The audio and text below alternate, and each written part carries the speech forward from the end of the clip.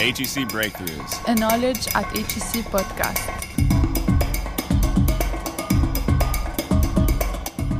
Hi everyone and welcome to HEC Breakthroughs, your monthly podcast by the Knowledge at HEC team. Breakthroughs highlight some of the best research coming out of our business school, as well as its impact on society at large.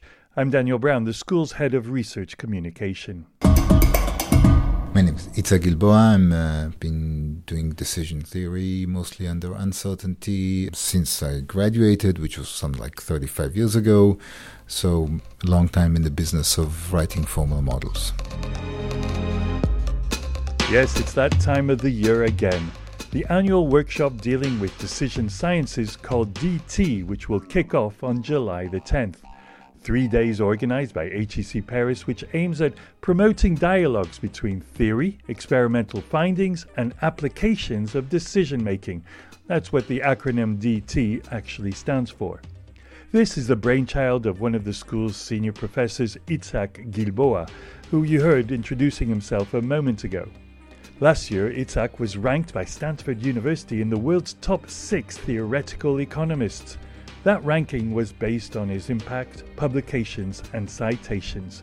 We'll be exploring some of Itzhak's ideas on predicting trends in times of uncertainty.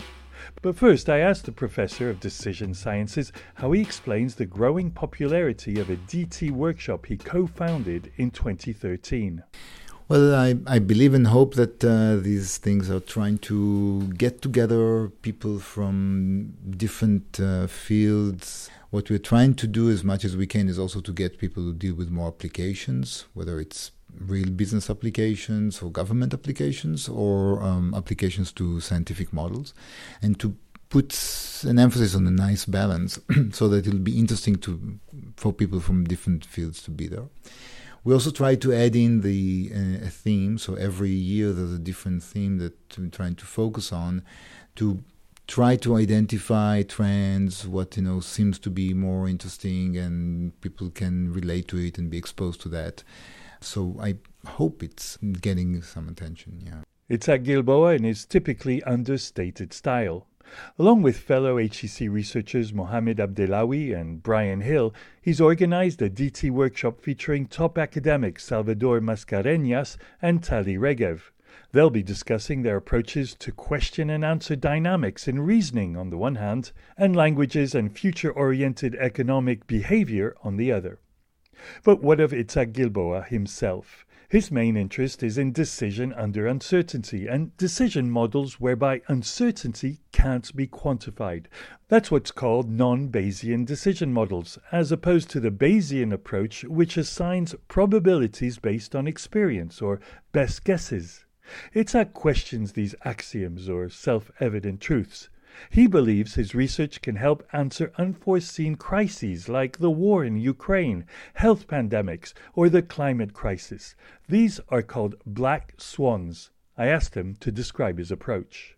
The main point that we're debating is whether or not any uncertainty can be quantified by probabilities.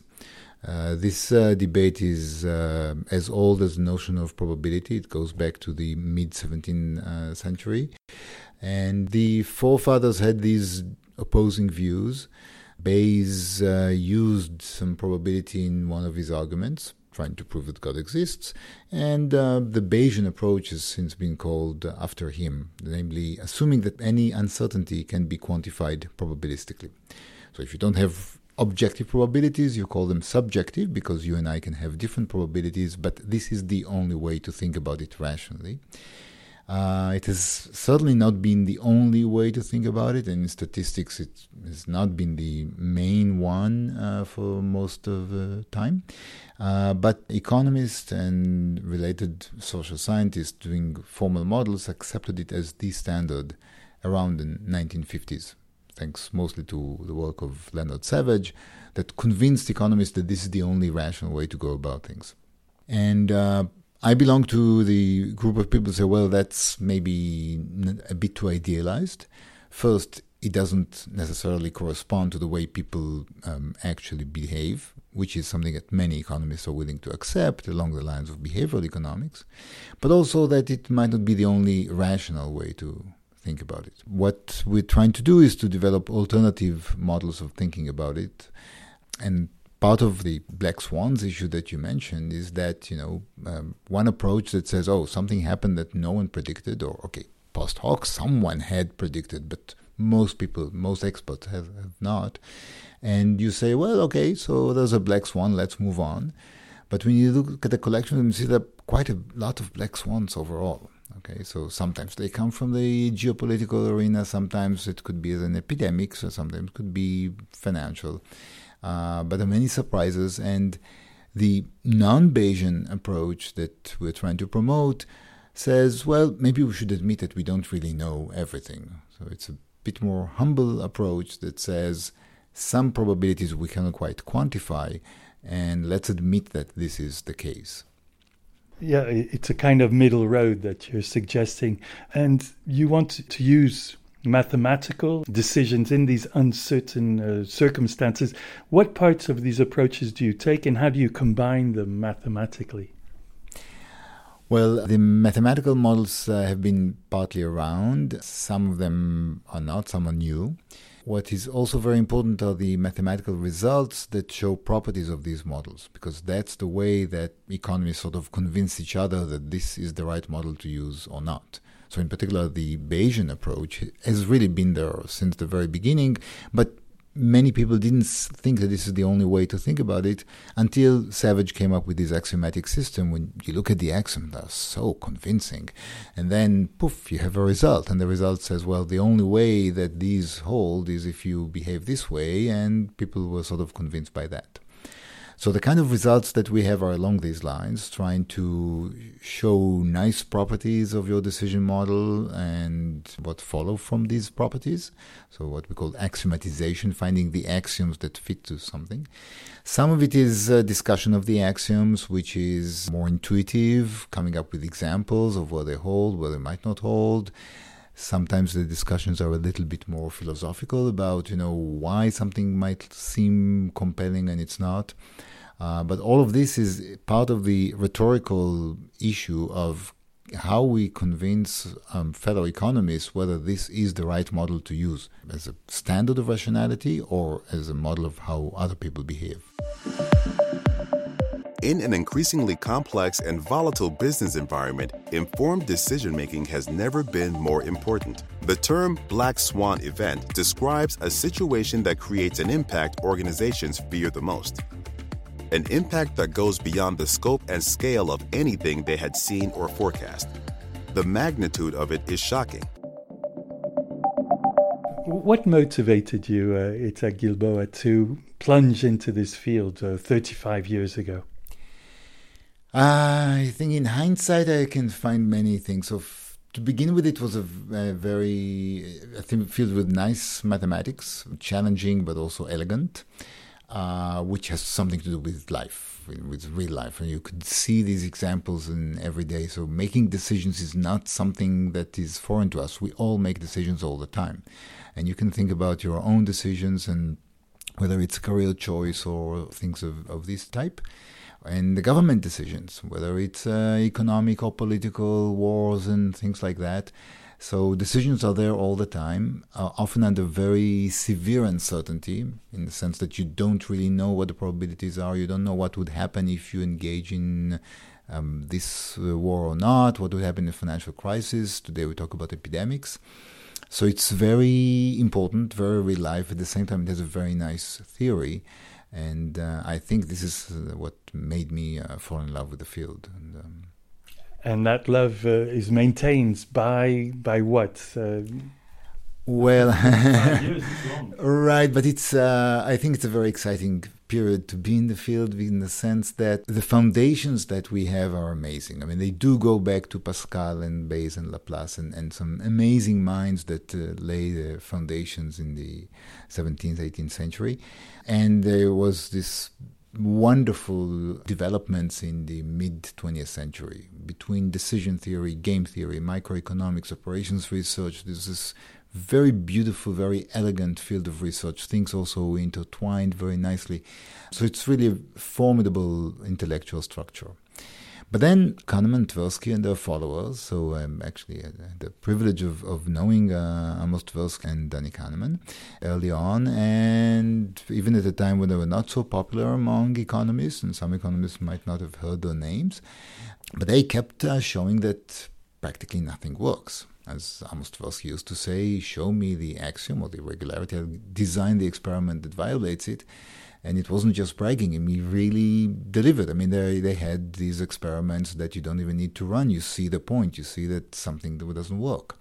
But something doesn't work here and something doesn't work there, and actually nothing works. Okay, so you have this tension between this very nice mathematical structure on the one hand, and then you have the experiments that show that things don't work. And the question is, what do you do?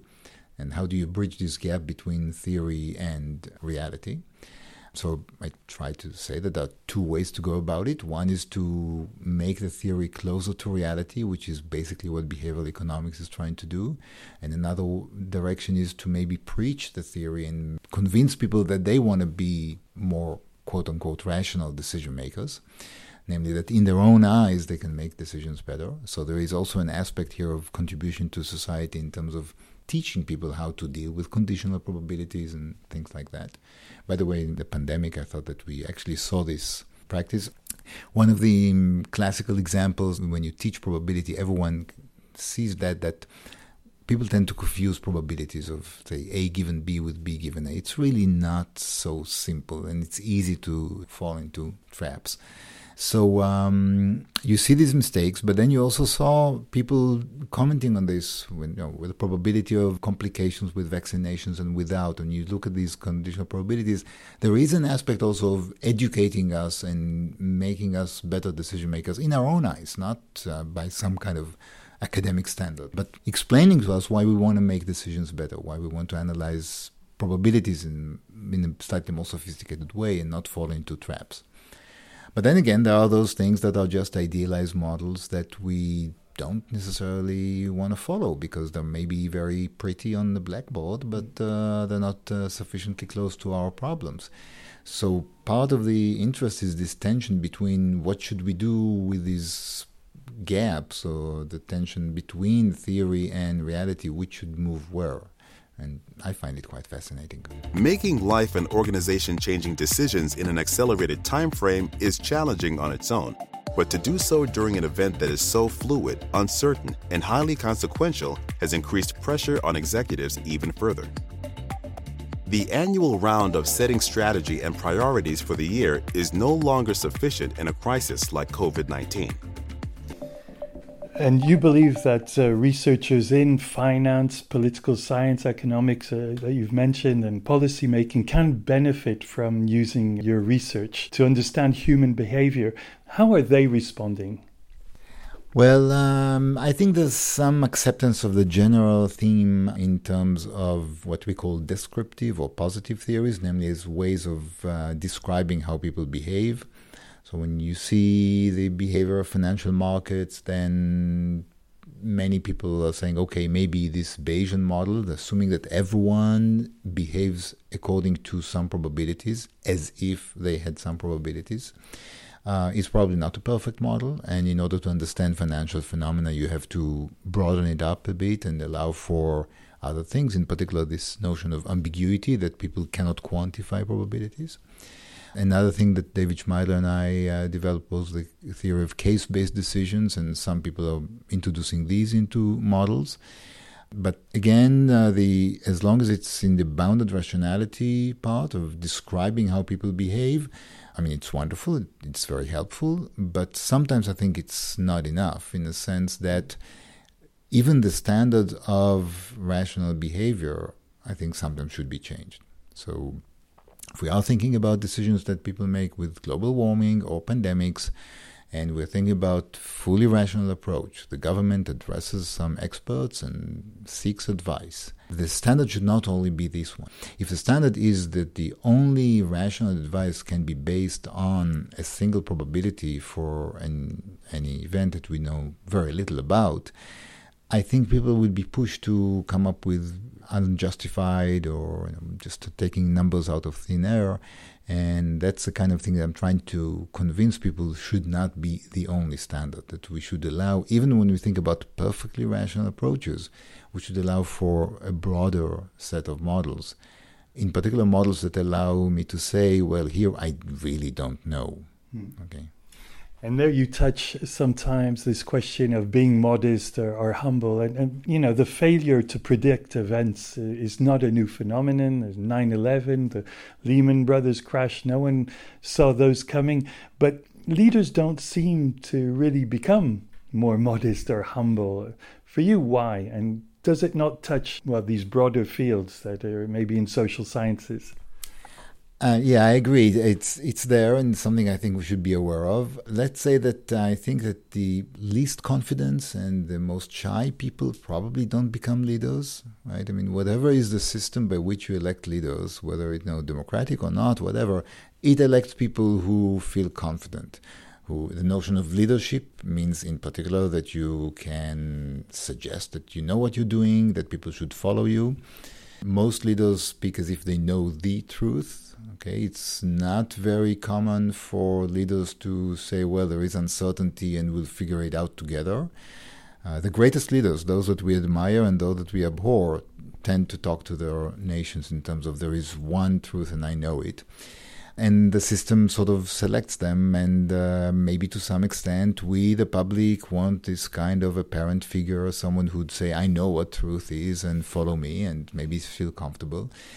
But sometimes they cannot. And I think that in those kind of cases, we should be open to the idea that the leader is a human being and we should not put too much pressure on them to tell us what the truth is because they might not know. And if we are a bit more mature in this approach, and I believe more democratic in the sense that the leaders can share with us their uncertainty, then we can be indeed more humble and admit that certain things we do not know, certain things we cannot even put probabilities on, and that's life. Let's be in this together and try to make a decision that we will feel comfortable with. Your decision theory field is broadening out. How much space is there for psychology, sociology, and other social sciences? And how much are you yourself integrating that into your research approach? So decision science is really in between, and it borrows a lot from psychology, somewhat from sociology. In this sense, even though it was developed mostly within economics, but it's in between there. And in this sense, it's also very exciting. To me also from the early days, even though my works were mostly mathematical and also drew from general mathematical psychology. Psychology has not been conquered by mathematics the same way that economics has been, but it definitely exists. I think that actually in the broader range of social sciences, there's more room for a proliferation of models. When you think about descriptive discipline, if you think about, say, economics, asking decision theories, okay, tell me how people behave, then, okay, you have one model, you could have another, you could have some generalizations, some alternatives, but at some point, there's some limited appetite because people can't go back and change their models all the time. By contrast, when you talk about how people, real decision makers, make decisions, okay, if you teach MBAs, and the point is that I will try to help you make decisions that you like better, then there's more room for a proliferation of models because different people, different decision makers, different organizations might find different models to their liking. So in this sense, there's more room for that. HEC Breakthroughs, a Knowledge at HEC podcast. Itzhak Gilboa, you also work on the definition of probability, notions of rationality, as you said, non-Bayesian decision models and related issues. These are often highly complex, esoteric fields. How do you attempt, you and your colleagues, to bring them closer to the layman and non-specialist? Well, here I could start with an example that could matter to people. And let's say a year ago, I could ask you what the probability of a war between Russia and Ukraine. Right now, I guess that we all know the answer. But something that people relate to. And then in this particular case, I would say it's difficult to put a number on that. But think about it for a second. Your prime minister is now making decisions based on this. And do you want them to plug in some number just because that's their intuition? And this way I try to explain, well, we do have a real problem with quantifying uncertainty. And now, okay, let's try to see what are the alternatives. And then there are different models, and some of them are more or less sophisticated mathematically. Then we can go into mathematical arguments about what's good or less attractive in this model or that model. So then it starts depending on how much time you have and the level of sophistication. But the questions are very real. And again, it's also true when people make decisions about their own investment, whether on their own careers, personal decisions. Uncertainty is everywhere, and we are decision-making animals. That's what we do most of the time. Your decision theory conferences, shortened to DT, have been going on and expanding over the years. And at the same time, you collaborate with colleagues here at HEC Paris. You recently, 2018, brought out a paper with Olivier Sibony and Maria Ruziu. Tell us about how you work with them and what that focus in this paper was. So that particular paper was a relatively popular piece, something that's accessible to lay people, that would explain the difficulties with finding a particular model and using probabilities or not, or maybe not even thinking in terms of scenarios, but more in terms of cases, past cases. And the main message we're trying to convey there is that decision theory is useful also when it doesn't give you the answer. Because what happens is that there are some cases that are probably what the founding fathers had in mind, in which you give me a problem and I say, wonderful, I know how to solve it, I have the data.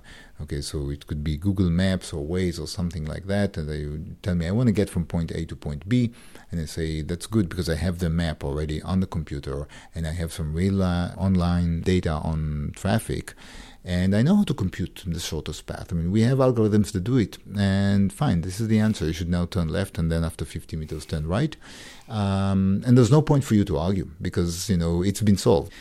There's another range of problems in which we don't have the answer, okay, because there's lots of uncertainty and not enough data. So, for instance, if you, and we talk about the probabilities of war, I'd say, who knows? We've had lots of wars, but each one of them is very unique and special. And moreover, they are causally intertwined, in the sense that I cannot use the past data just as a way to project into the future. I have to take into account the fact that one war can cause another, or vice versa. Maybe because of a failure, another attempt would not be made, or things of this nature. So there's room for lots of causal theories, and I don't have the ability to experiment. Okay? But it doesn't mean that you should only rely on intuition, because we do know from the works of Kalman Tversky and their followers, etc., that intuition can be quite misleading, and it could lead you astray and could do things that you would find silly. You would look at them and say, wow, I should have done better.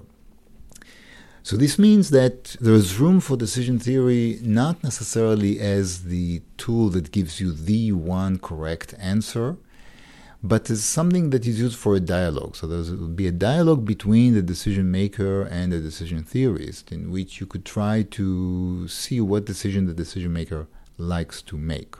So one end of it would be very simple. The dialogue is that you tell me, as a decision maker, you tell me what the problem is, I put it on the computer, I send it back. On the other hand, you tell me, look, there's some decision here in politics, what do you know? And I say, right, I don't know anything. But tell me what you want to do. You are the smart person, you are the politician, you are the elected leader. Once you know what you're going to do, just a minute before you actually do it, let's sit down and try to justify it with the tools of decision theory. The very use of formal models can help us, be sort of immune against framing effects or things like this. The fact that if we use models of uncertainty, we can avoid this kind of mistake or that kind of mistake. So I'm not going to tell you that my model would give you the answer, but maybe in the course of a dialogue, when we try to even post hoc, so to speak, justify your decision, you might see that there was some errors in your reasoning or some things that you could do better. And in between, there could be things that are more like a dialogue. So I believe that there's room for decision theory in that. And to me, it's important to say it because I think that people are tempted to try not to think about it. And the other message is that let's make sure that we have sufficiently broad range of decision theories that different decision makers could relate to them. Okay? Let's not be too dogmatic as the decision theorist that says, oh, I know this is the way how to think about it. And then you could look at me and say, but it doesn't really fit my problem, so thank you. I'll move on. Hello, I'm Craig, and this is Crash Course Government and Politics. And today we're going to look at why Congress acts the way it does. More specifically, we're going to try to figure out as much as we can without being mind readers the factors that influence congressmen when they make decisions. Then after that, we'll be mind readers, and then we'll see if we were right. This should be a welcome change of pace from the last couple episodes where we delved into the gory details of how Congress works. Or is supposed to work anyway. Itzhak, what about the future? What are you really excited about in terms of your research, developing it, and in which direction? So mostly it's about decision theory in various ways. So one interesting direction is to use various models that were suggested in machine learning as models of how people think. So I don't mean just to find better prediction techniques, which is something that's actually we start to see in economics, but also to think of it as maybe if some of these things do have some intuitive appeal, we could think of them as models of how people actually think. So that's one direction in order to better understand how people actually make decisions, and also to have models that decision makers might relate to more easily. There are questions that have to do with values. People care about various things, from, of course, the environment and other things. How do these affect decision making? This thing also has a social aspect because some of it is a matter of the sociology of it. And questions of meaning and the relationship to language. Okay, so some of the decisions don't just involve quantities as we like to think of in economics, but have to do with words and the meaning we attach to words. And how these interact with economic decisions is another topic I find fascinating. Perhaps a final word about your interaction with students here and their approach, this generation's approach towards decision theory.